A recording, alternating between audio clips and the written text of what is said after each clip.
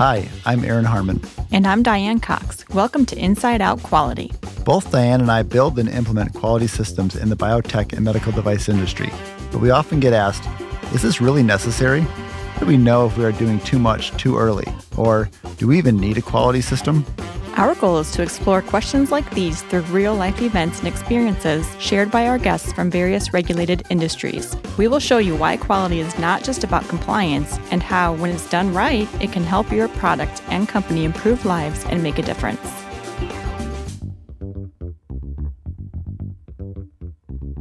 In September of 1982, a Chicago mom gave her sick daughter, Mary Kellerman, Tylenol to help her sore throat. What she gave her daughter was not Tylenol, but potassium cyanide. She had no idea that someone changed the pills in the bottle on the shelf at the drugstore. 7 people in total died from that crime. Johnson & Johnson issued a massive recall. The Federal Anti-Tampering Act was passed in 1983. The CFR was updated by the FDA to include a requirement for tamper-proof packaging of over-the-counter drugs. So that's all history. We're all in the clear, right? Unfortunately, we are not. Product tampering continues. Counterfeit drugs and vaccines still make their way to patients. As a recent example, in December of 2018, the Medical City, one of the largest tertiary hospitals in the Philippines, discovered their rabies vaccine supply had been infiltrated with counterfeits. ViroRab is a vaccine produced by Sanofi Pasteur, which was counterfeited when demand increased due to supply chain issues. There are lessons we can learn from this example, but I'm no expert in what happened in the Philippines with ViroRab. Dr. Carl Henson is. He is an infectious disease doctor with the Medical City Hospital in Pasig City, Manila, and is the author of the publication detailing what happened and how they responded. He is here with us today to tell us more. Welcome to the show, Dr. Henson. Thank you. Thank you for having me. So first of all, we'd love to hear about your work at the hospital, how you got there, and maybe a little information about the Medical City Hospital Network. Sure, yeah. So I am an adult infectious disease doctor. I did my training actually in Detroit, in Wayne State University. And I came home in 2016. When I came home, I joined a group practice out here. And group practices aren't very common in the Philippines. But I did join the only group practice in the country. And that happened to be in Medical City. This is the hospital also where I did my residency and my internship. Because this is a relatively small group, I pretty early on had been given pretty huge responsibilities. I was assigned to take care of the center that houses both the Antimicrobial Stewardship Committee and the Infection Control Committee. So I oversee both committees, and I personally handle the Antimicrobial Stewardship Committee. And then one of my other colleagues does infection control. So I think that my involvement in this whole rabies thing was because of my specialty in infectious diseases, but also because of my role in as director of the center. So the Medical City is, like you said, one of the largest hospitals in the Philippines. We are accredited by the Joint Commission, so we do follow almost the same standards that you guys follow in the U.S. We have 500 beds plus 520 is what I know from the last count. But that's only for the main center, the main campus. We have 4 other local hospitals spread out across the country and about 50 satellite clinics, again spread out over all over the country, but mostly in the northern biggest island, which is Luzon. And then we have a hospital in Guam. They're also part of the Medical City brand. That's the company. In terms of healthcare companies, this is one of the larger ones in the country. So having had to deal with this counterfeit issue, I think, was a big headache for us. It's kind of neat how your role has allowed you to take on a lot of responsibility and really get involved. This was really, I think, a baptism of fire for me. I came home in 2016, passed my boards here, started practicing almost immediately after I came home. And then, but towards the end of December, I was already being told that I'd be given this center to take care of. That was And then I took the job in early 2018, and that was the year of our Joint Commission reaccreditation. So right off the bat, it was like a huge responsibility that I had to inherit. And then the Verirab issue happened.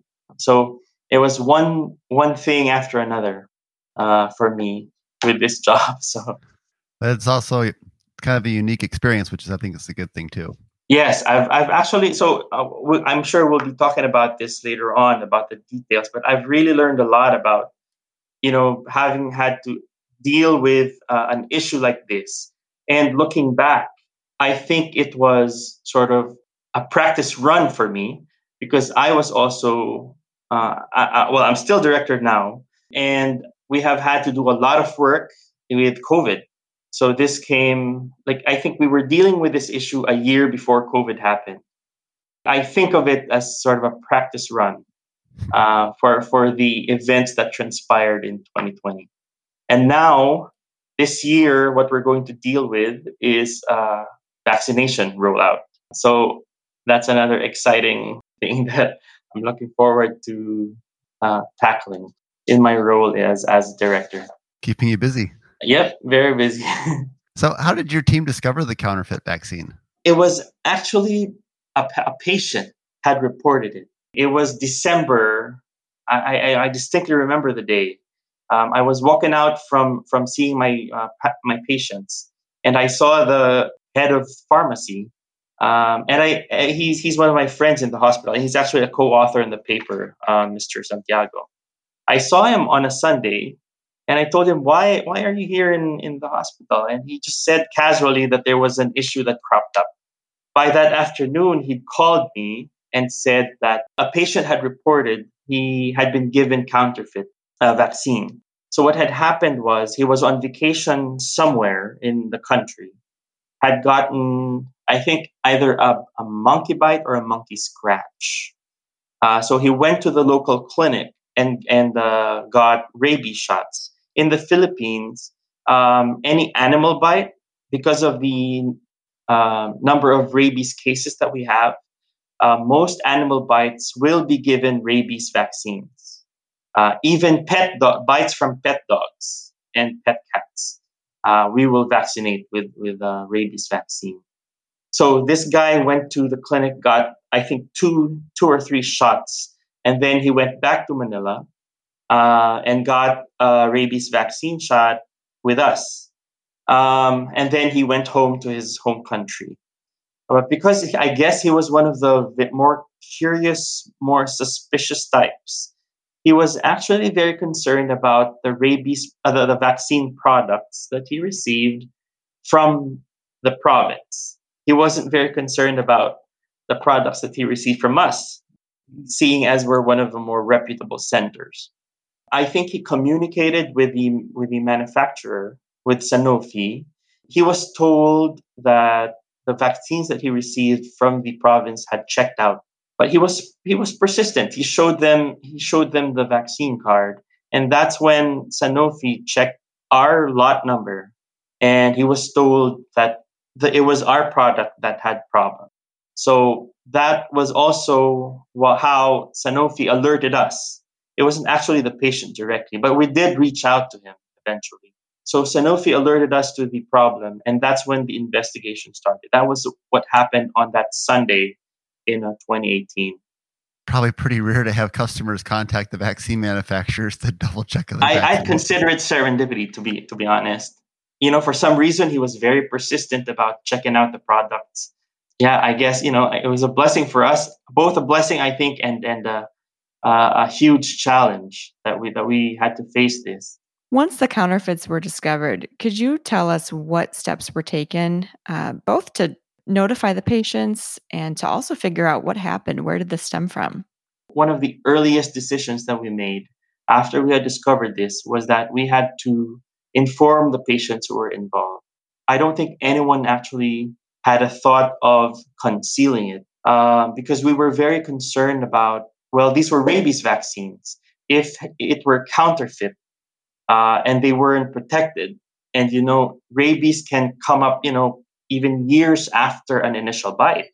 we were very concerned about suddenly having a rabies outbreak of our patients down the line. So we knew from the get-go that we had to contact all these patients and tell them about the problem.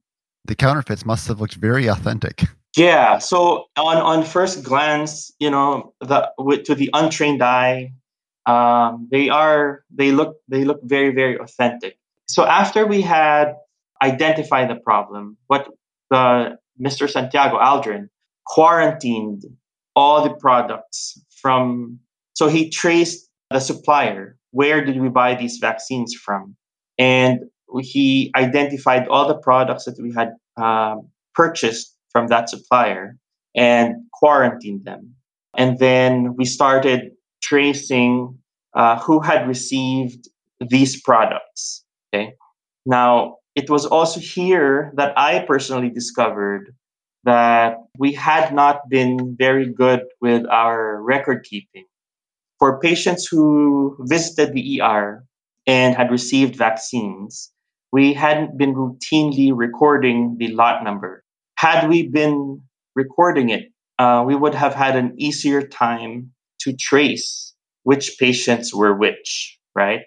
But because we didn't have the records for all the patients, we had to assume that anyone who had received rabies vaccines from us at the time period corresponding to the time that we were using the products from this manufacturer, we had to consider them all as possibly being affected.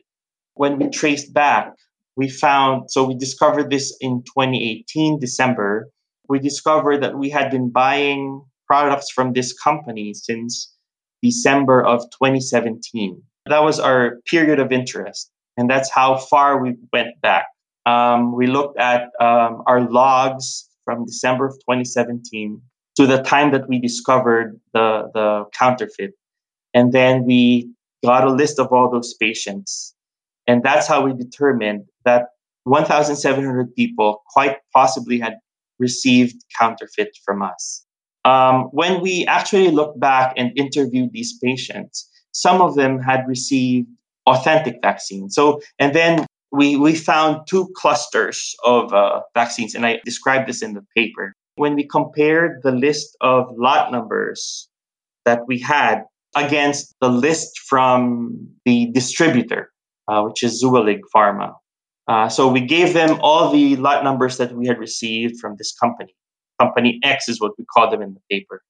They returned the list to us and said that there were two lot numbers that were not on Sanofi's legitimate or authentic list. Okay, this was the N1E353M, and we had received those vaccines in early 2018. There was a second cluster with a lot number of H1833, and we had received that, or we purchased that from the company sometime late 2018. So there was a period where we could safely consider these patients as having received authentic vaccine. We dealt with like two distinct groups of people. We wanted to know what the vials contained exactly, because it'll help us to whether to say, did these really contain toxic products? What did the vials contain? Because we expected the patients will ask what the vials contain. It's something that you would just naturally ask someone telling you, what did you inject into me? That's also one of the things that we decided to do. We wanted to get the vials tested. And that's how we also found out that the Philippines doesn't have the capacity to do analytical studies on the vials, right? And we had to send those vials out. After we identified the patients, we said we need to assume they had received counterfeit vaccines and therefore did not have protection against rabies. So we therefore need to revaccinate them. And that's why we called these patients back. We set up a special clinic. We asked our legal team and our customer service specialists to help train some nurses so that they will be equipped, making calls, handling irate patients, because we were expecting that patients will be very mad, very angry.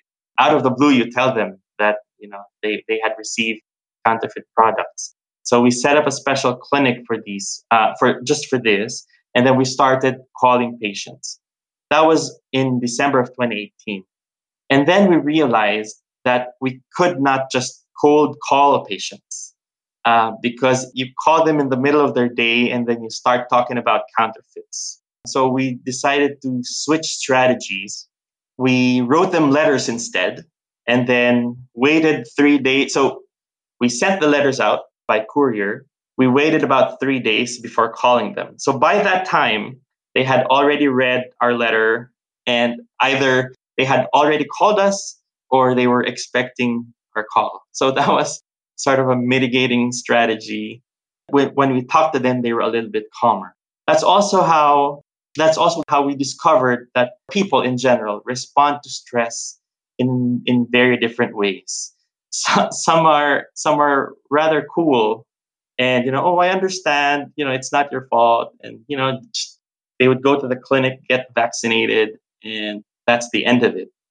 But it's really especially the parents of kids who had received counterfeits that were the most difficult. It's very understandable. We it's just human nature. They were very irate, and we had to calm them down and reassure them, and that we would provide the vaccines and we would monitor, etc. So that was what we did almost all of 2019. We were calling back patients. In some cases, I had to sit down and talk to the more difficult ones, those who had a lot of questions or those who we thought might bring in some legal people. So yeah, that was my 2019. I guess really quick, I just wanted to clarify the time frame here. So how did you scope out the time frame? I guess what was the time frame that you scoped out for when those lots were received from that vendor? So we used the product logs from our purchasing department. Okay.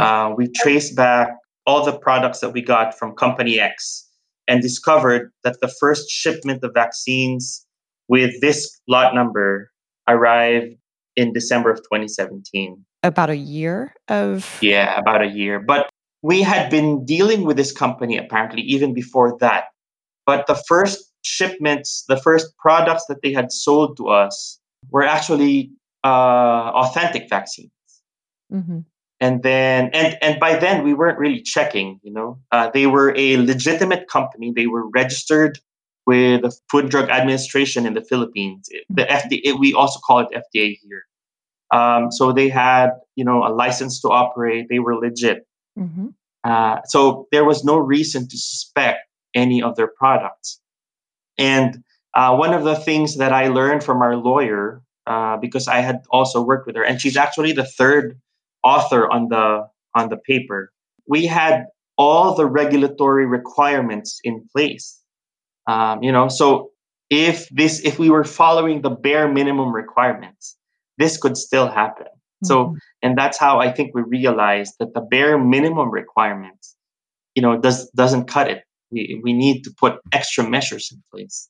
So, just out of curiosity, were you ever able to figure out, is this like some kind of little setup shop somewhere where they're making the counterfeit vaccines? Like, who's doing this to actually market? So we actually, in the very early part of the investigation, we had actually invited the owners of Company X to come to Medical City because we wanted to get their side. Unfortunately, they weren't very straightforward with where they got their products. So apparently what happened was they were, I don't know if the right term is sub-distributor. So the usual flow of the product is the manufacturer, Sanofi, will bring in the products to the Philippines, and then they have a one single distributor, and that's Zuellig Pharma. And Zuellig Pharma can either directly sell to hospitals, and that's usually how we got our products. We bought it directly from Zuellig. Like I said in the paper, because there was a shortage, Zuellig Pharma was out of stock of rabies vaccines. They just didn't have the amount that we needed to give to our patients. So we had to look for smaller vendors who still had stocks that they had. Most likely, they had purchased these also from Zuellig, because Zuellig is the only source in the country. We had initially found some smaller vendors who had these leftover stocks, or just had stocks that they hadn't been able to dispose, which they had also gotten from Zuellig. And that's how we knew that the earliest batches of vaccines that was given by Company X, they were legit. They got them from Zuellig directly. However, sometime, I guess, 2017, and this is just conjecture, they had been mixing their legitimate or authentic supply with supplies from somewhere else.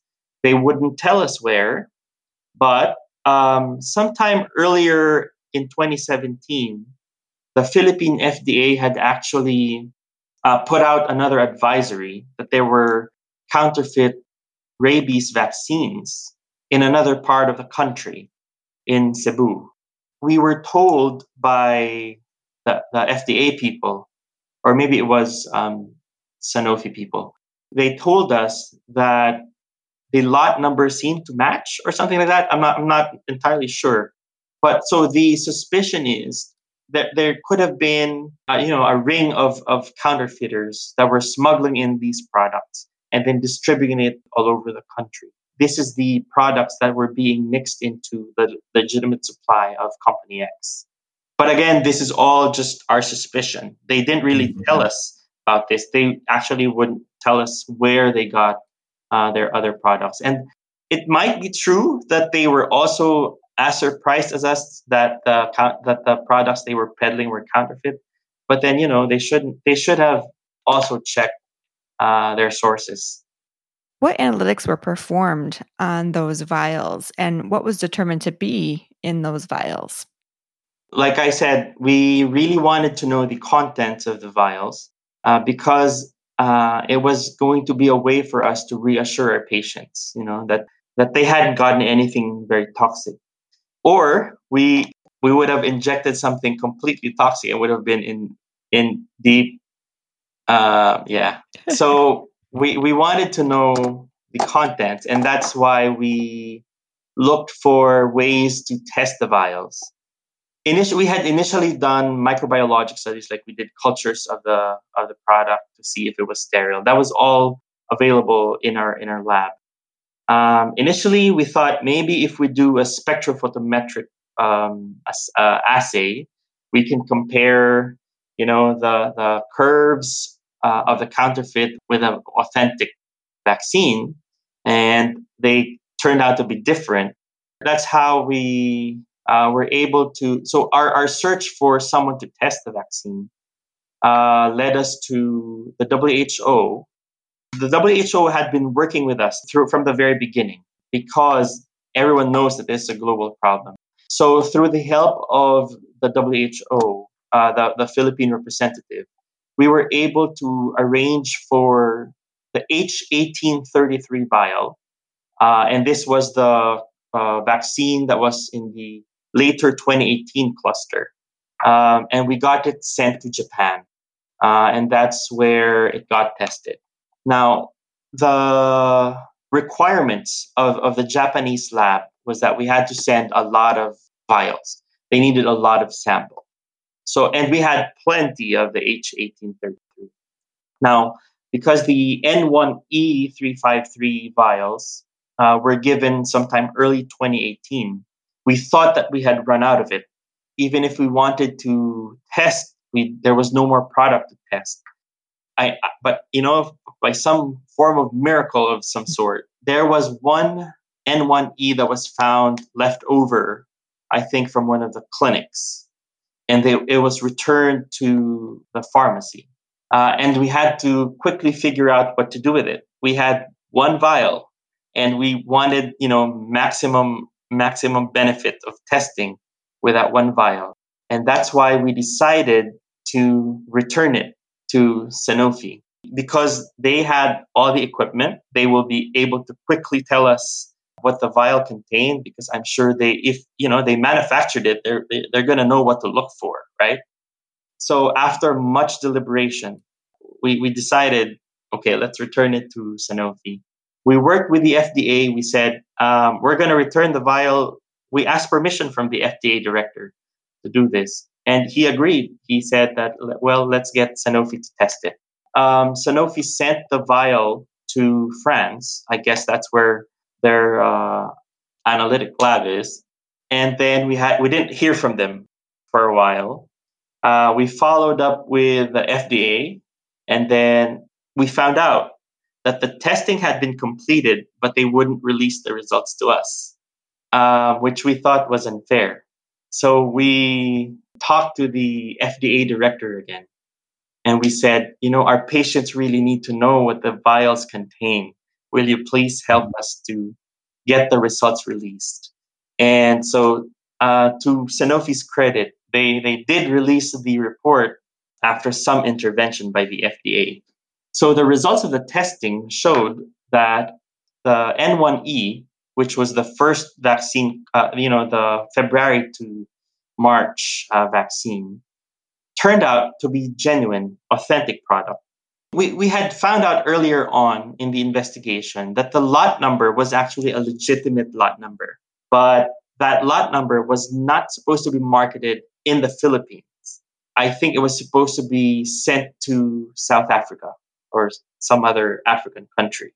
Because they didn't expect the lot number to be here, they considered it counterfeit. Sanofi did, considered it counterfeit.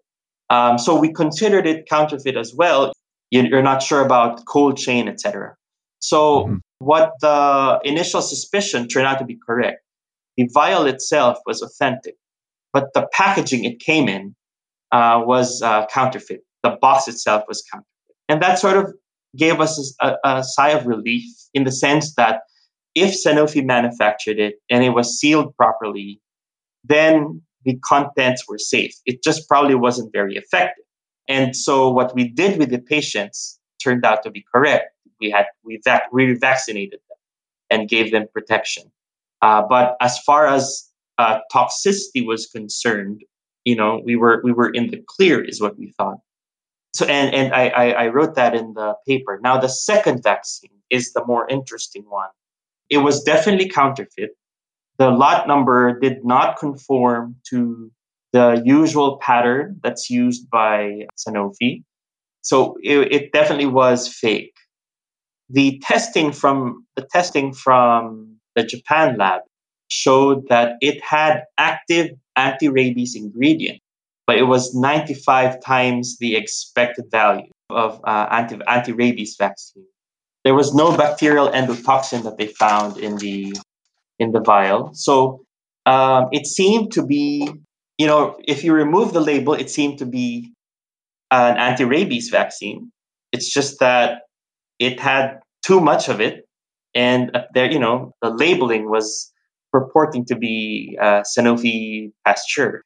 So it was through and through counterfeit. What we were suspecting was maybe this was another brand of anti-rabies vaccine with not much quality control, because if you have 95 times in one vial, then maybe the vial next to it contained 0.5 of what's expected, and it might have been manufactured somewhere else, and then just to sell it off at the price of Sanofi's vaccine, they manufactured the labels and the box, etc.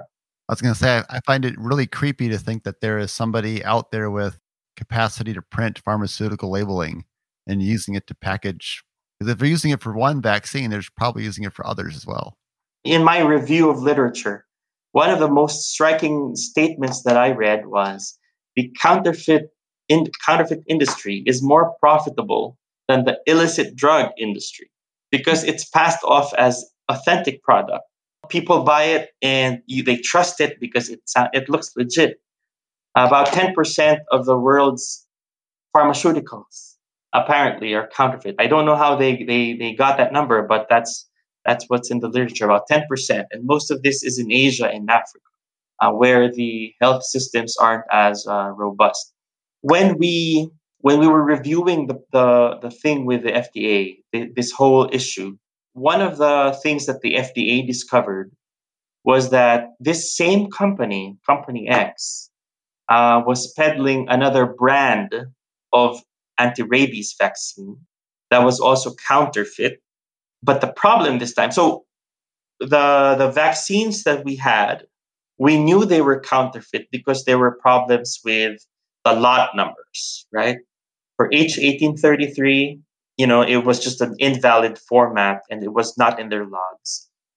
The N1E, the pattern, the way that the lot numbers were formatted was consistent with how Sanofi did it, but it wasn't expected to appear in the Philippine market. And that's how we also knew there was counterfeit. Now, this other brand, Spida, the lot number was exactly the same as the authentic one. So how then do you determine what's authentic from what's not, right? I think at some point the FDA just said, all right, all the products of Spida with this lot number, they are counterfeit. Even so, they had to count even the authentic ones as counterfeit. So we already knew that there were a lot of counterfeits that had flooded the market, but it was only our hospital that had made a recall, and we knew that we had to do it. We also knew that some of our patients that we had seen in the clinic, they showed us their vaccine cards, and they had the same H1833, but it wasn't dispensed from our hospital. They had gotten it from some other clinic, but none of the other facilities had owned up to it, I guess for various reasons. Our hospital is blessed in a way that we had the resources to buy rabies vaccines and give it to these patients at no cost to them. I do not think that the smaller vaccination clinics would have had the same amount of resources to do what we did. So you ended up revaccinating those folks too who were vaccinated from other places, other clinics. Yes, but because we also had to save on resources. If we had given them, say, one vaccine that was considered counterfeit, we gave them one for free.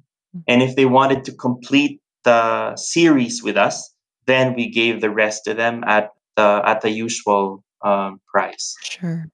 Yeah, so this is a topic for another episode that I'm kind of planning for the podcast. But I worked with a lady from the USDA, and her role was in fetal bovine serum, and that's something used to make vaccines. And there's counterfeiting there as well. So she had seen counterfeit lots of fetal bovine serum working its way into manufacturers.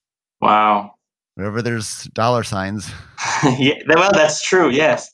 The main question for me that I have not been able to answer to this day is, how do you really determine a counterfeit from one that isn't?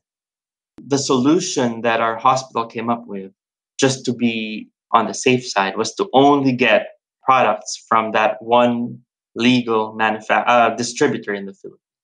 It was maybe the easiest way to just make sure that we were getting legitimate products. That logic will fail if the supply chain of Zuellig gets contaminated with counterfeits. But then you'd have multiple other hospitals having to deal with the problem. But Zuellig will probably have very secure supply chains and arrangements with the manufacturers, and that's why. Now the question, and we also asked this in the paper, as one of the bigger hospitals in the country, we are in a position to say we're going to cut out the smaller suppliers, right? We're going to just focus on getting our products from Zuellig. But the smaller suppliers actually have a role. They fulfill the supply chain needs of the smaller hospitals in the rural areas. And if you can't trust the products from these smaller suppliers, how are these smaller hospitals in the far-flung areas of the country going to survive? And that, I think, there's no good answer there. It's going to be left to the regulatory agencies of the country to answer that question. we've been dealing with this for decades. And as you said, it's also present in the United States. So I guess nobody really has a good answer to this question. It reminds me a bit of the early history of the US, where we at one point didn't have regulations, but it was issues that created regulations.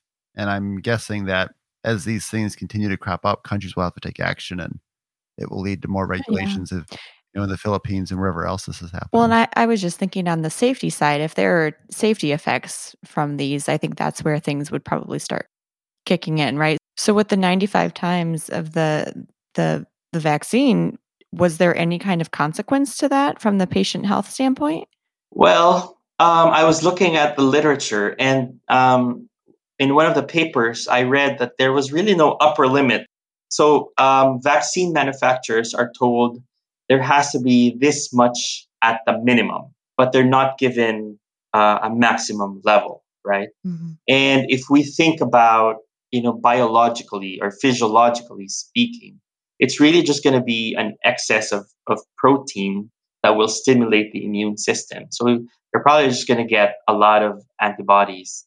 And then the body will just get rid of the rest. Mm-hmm. I have not come across any vaccine overdose. Well, there have been some instances where they were given a second or a third dose extra, but none with any adverse effects. Mm-hmm. So we do not expect any problems with the when patients had received too much of a vaccine. Yeah. And so far, since we discovered this, there hadn't been any patient who came back to us with problems as well. And definitely no rabies cases for sure. Well, and that's the flip side too. If there were counterfeits with not enough of the vaccine and those that maybe didn't come in for revaccination to your clinic, that's probably the bigger risk in that scenario, right? Where they wouldn't be vaccinated and potentially have contracted rabies. Yes, there were some patients that despite our best efforts, we couldn't contact. But on the flip side of that too, the N1E vaccine was authentic, even if it was, even if we couldn't assure cold chain and how it was stored, etc. At least we know that at the time that we had injected it to them, it was unexpired, and that there was good active protein in the vials. For the N1E, they had a lot of it, so they would have been protected. So, do you have any tips for other hospitals, healthcare providers that are listening to this and say, "Gee, how do I know that what we're doing is not putting patients at risk?"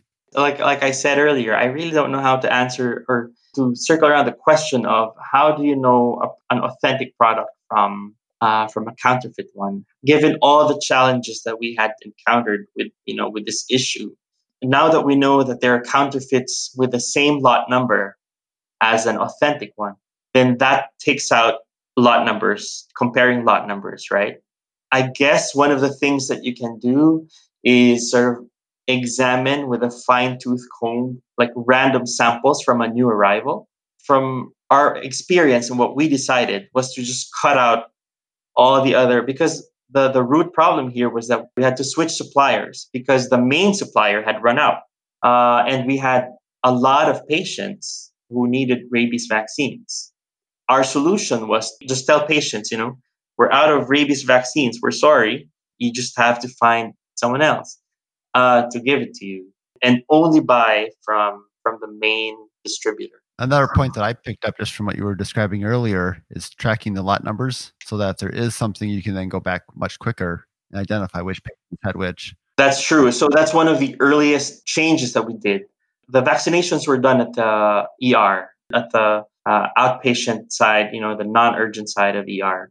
And we've instructed our nurses to very, very meticulously document the lot numbers of which of the patients. I'm wondering too if on the manufacturer side, if there are things that can be done to prevent or to prevent counterfeits from looking so much like their product or being labeled so much like their product. If there's something technology-wise that they can do to their packaging, something like that, to be able to help hospitals identify which ones are counterfeit versus legitimate?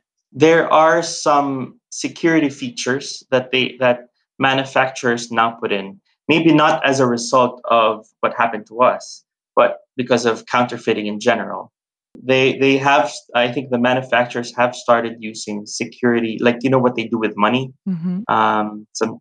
But one of the other things that I discovered, but I don't really know much about it, is the potential use of blockchain technology, for tracking shipments and all that. I'm not sure how it works, but I guess that's something that they're working on.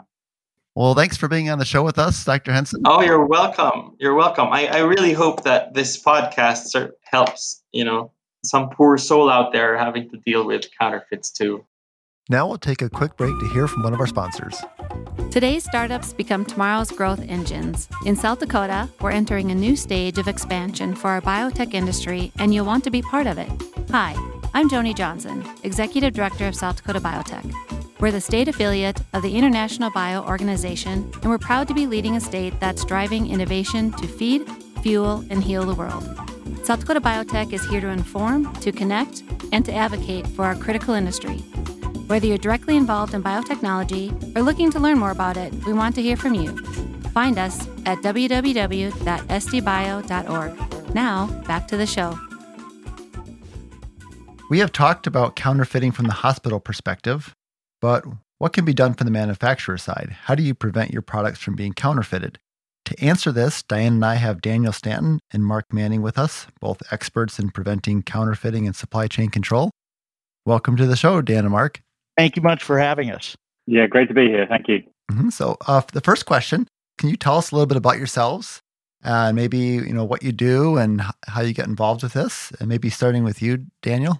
Yeah, so I am a supply chain guy. I'm actually known as Mr. Supply Chain. So I wrote the Supply Chain Management for Dummies books, and I'm a supply chain researcher and educator. And one of the issues that's increasingly been coming on to my radar is the authenticity of products, right? So whether the things that we're moving through our supply chains are what they're supposed to be, and if we really know the history and the provenance of those products. So that curiosity and that challenge has actually pulled me into the supply chain security industry. So I'm a co-founder of a supply chain security company called Secure Marking, and that's how Mark and I have gotten to be friends. Could you give a brief definition of supply chain? Sure. The way I define a supply chain is it's a complex system made up of people, processes, and technologies that is engineered and managed to deliver something of value to a customer. So if you think about every product and every service that we buy and consume has a supply chain that delivers it to us. And the key is understanding, what's actually happening in that supply chain, and do we understand it? Can we trust it? Are there risks and dangers there that we may not be aware of? Thanks. And Mark, how did you get involved in the supply chain field? Yeah, so I've been working in product security, gray market and diversion prevention and anti-counterfeit since I think it was around 2003. I got involved with a company out here in Silicon Valley developing some new technologies to help fight counterfeit and diversion for the brand. And since 2003, I've worked with many global brands to help them secure their supply chains, mostly manufacturing in China and shipping globally, Europe and the United States. And then from the fashion accessory world, we branched out into the medical device space, industrial electronics, automotive, as providing, again, similar levels of brand protection, anti-counterfeit, anti-diversion technologies to those kind of companies. So we have traditionally brought a technology-focused approach to something that has, in the most part, been a legal or supply chain issue. So we have come along with a number of different technologies that can help companies secure their supply chain all the way from the factory to the end user. And again, that's how I got involved with Daniel, because we've worked on a couple of projects together to help secure supply chains in aerospace parts. With Dr. Henson's case of counterfeit rabies vaccines, they had both supply chain challenges and actual packaging replication. How common is this from your experience? So, let me jump on this one first. This is very common.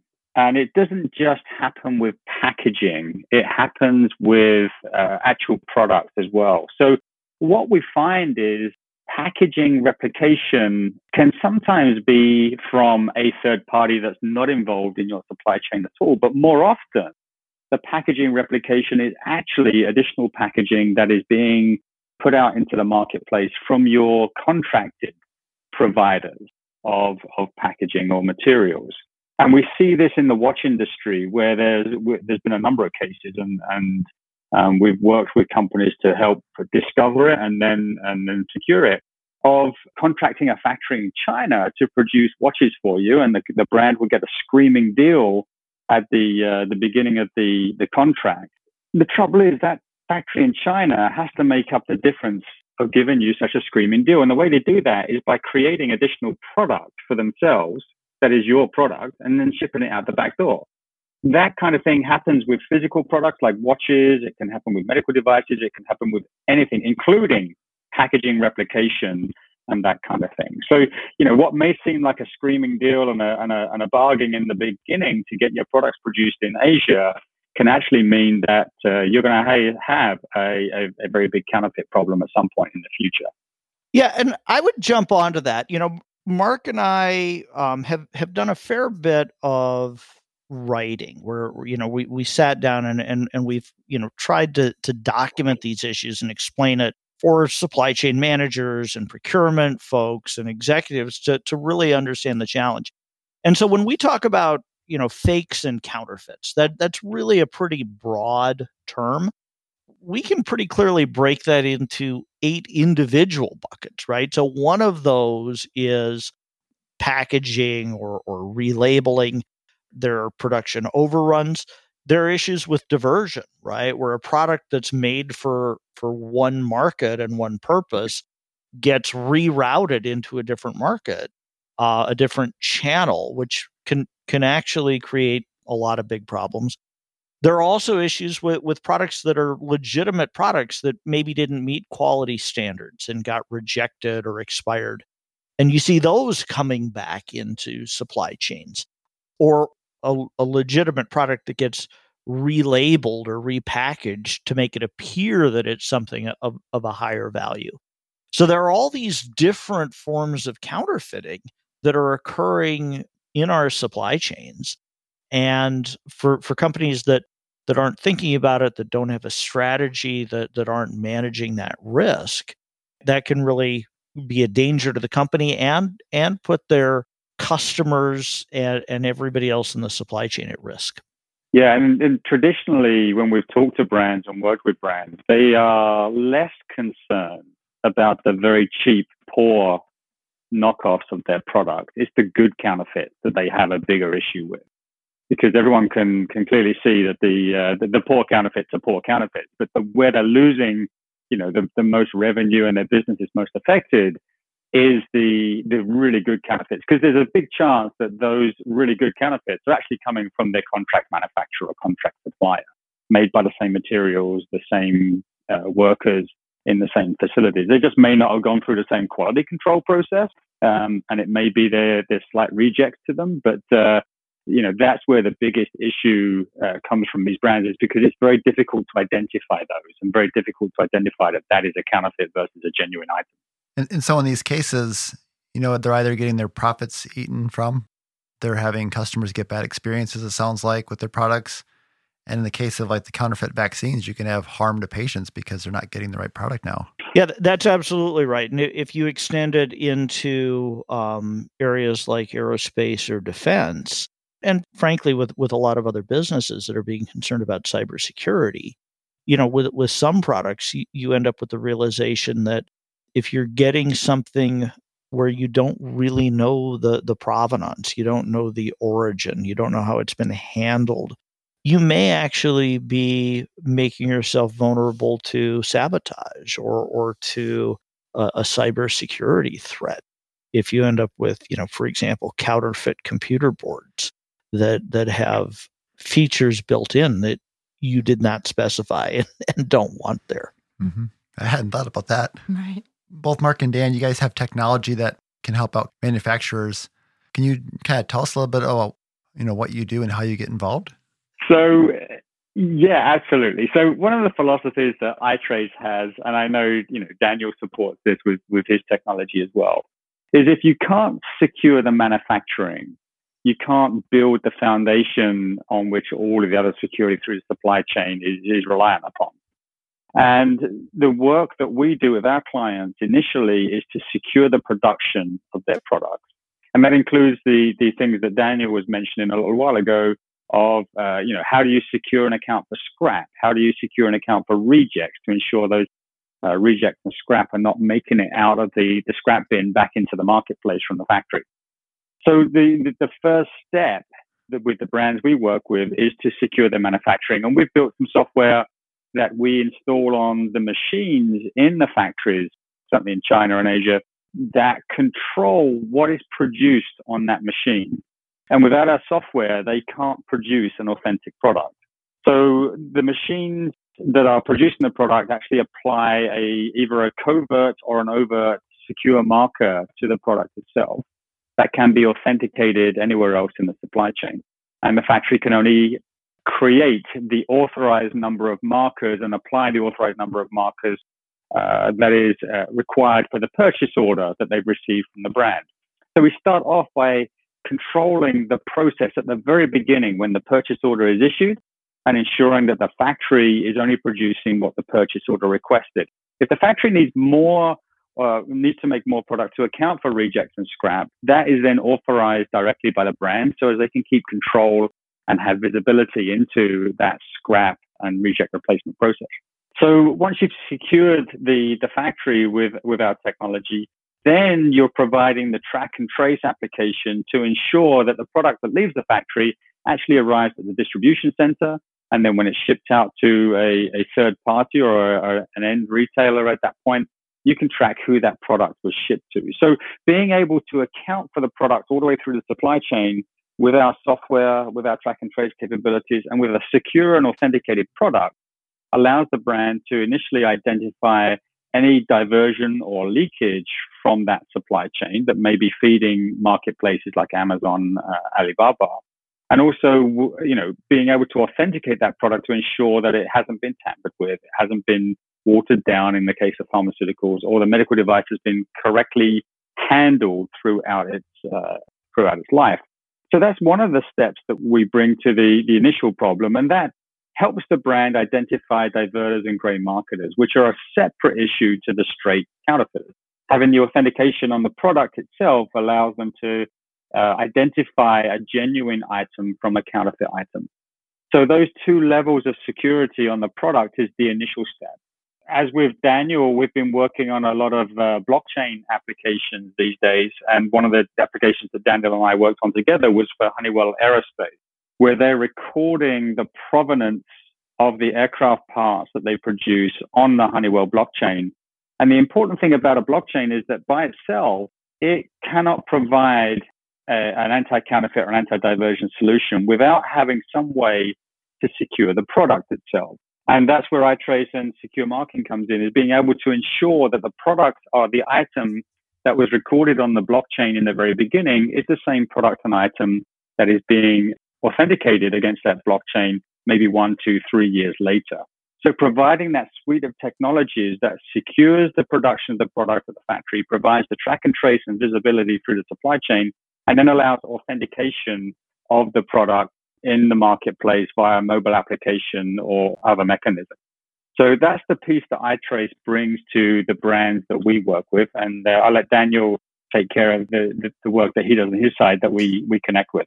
Yeah, absolutely. And so, the part that I'll key in on, Mark talked about blockchain, and there's been a lot of buzz in the last few years about blockchain as an anti-counterfeiting solution. But one of the other buzzwords that you hear a lot these days is digital twin, right? The idea that you'd have a physical object and then you'd have a digital representation of it. And when it comes to supply chain security, that's really where blockchain fits in. is it becomes the secure digital representation or the digital twin for a physical product that exists in the real world. And like Mark was saying, if you really want to secure a supply chain, you actually need both, right? You need to have that secure information system, such as a blockchain, to track the product, but you need to have ways of securely tying that information to the physical product.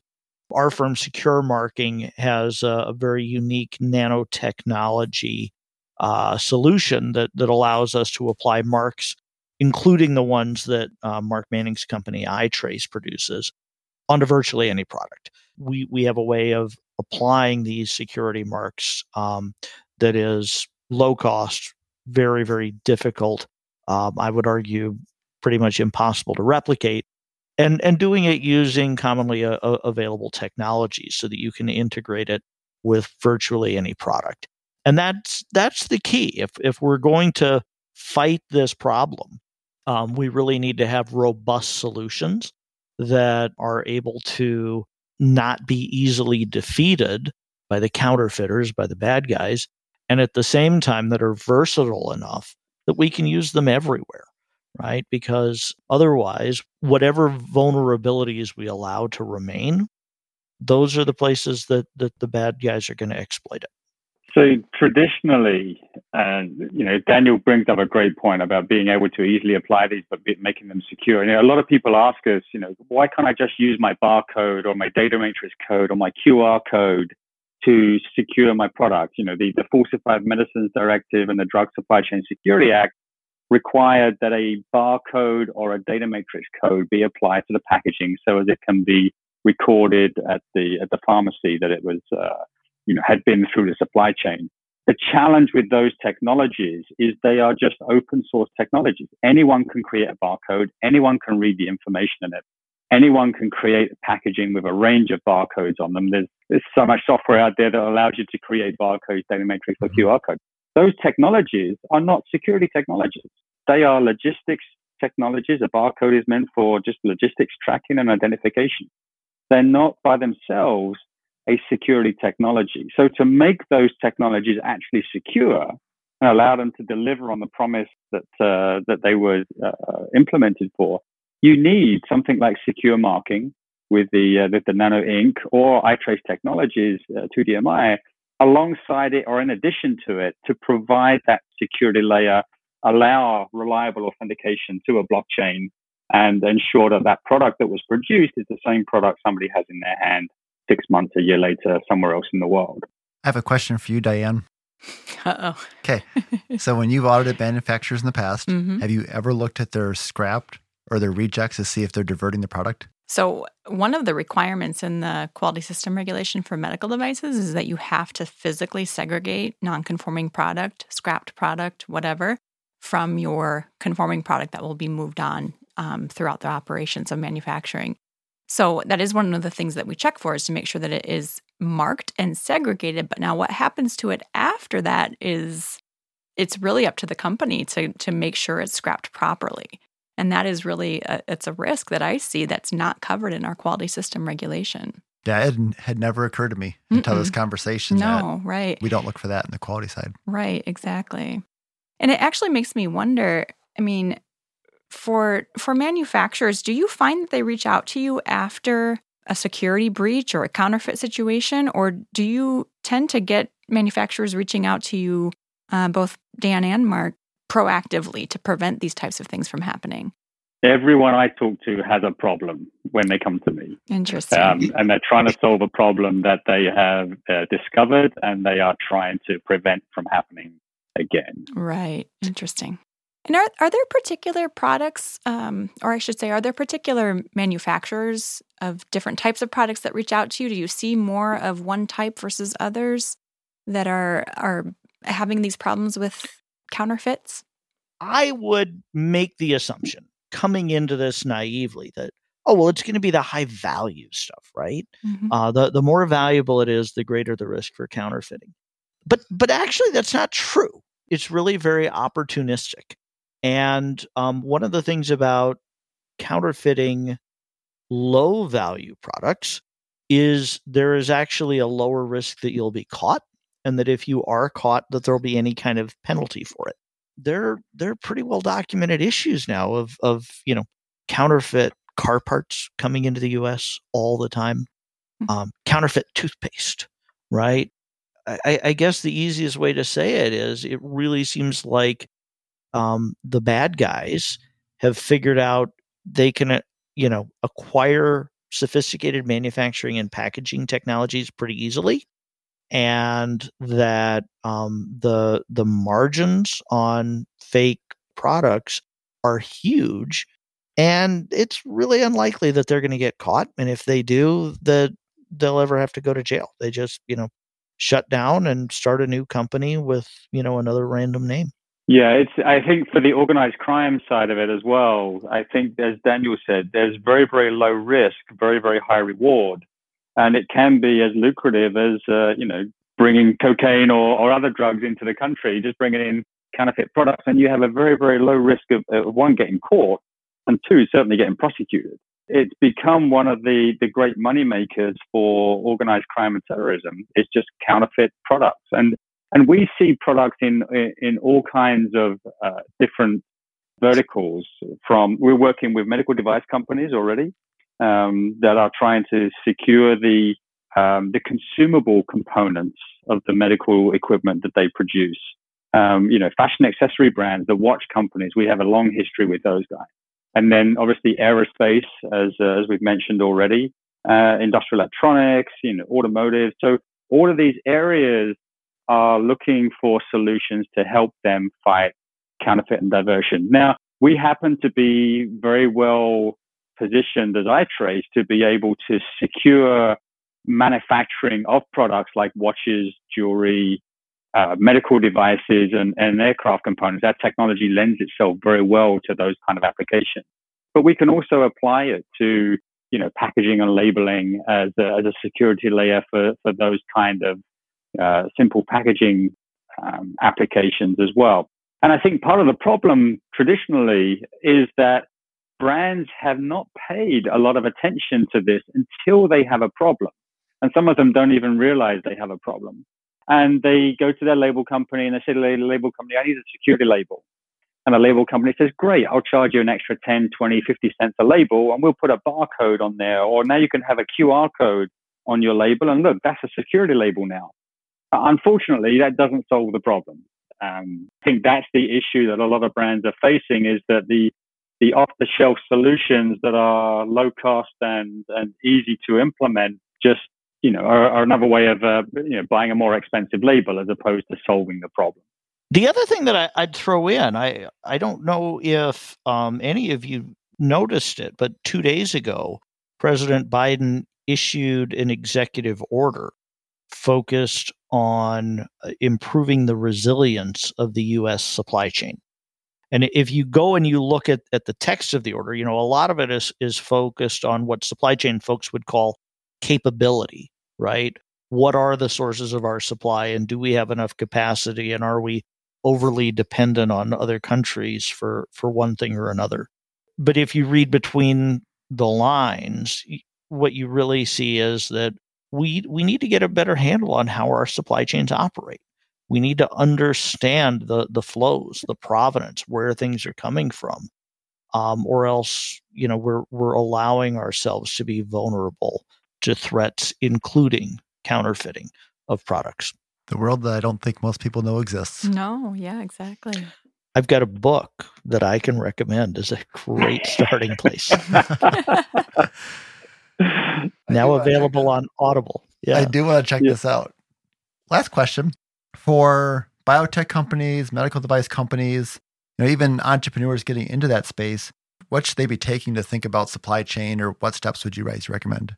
So I think they're going to have to assume that they're going to get copied or counterfeit. And that's the medical device companies that we're working with. One of them is a startup, and they started off with that assumption that someone is going to try and counterfeit their product, or at least gray market it or divert it. And they started off with the goal of making sure they secured the product to prevent that from happening. And that doesn't mean they're going to put a sticky label on there with a barcode or a QR code as recommended by the Drug Supply Chain Security Act or the Falsified Medicines Directive. they were going to put and implement a proper security solution.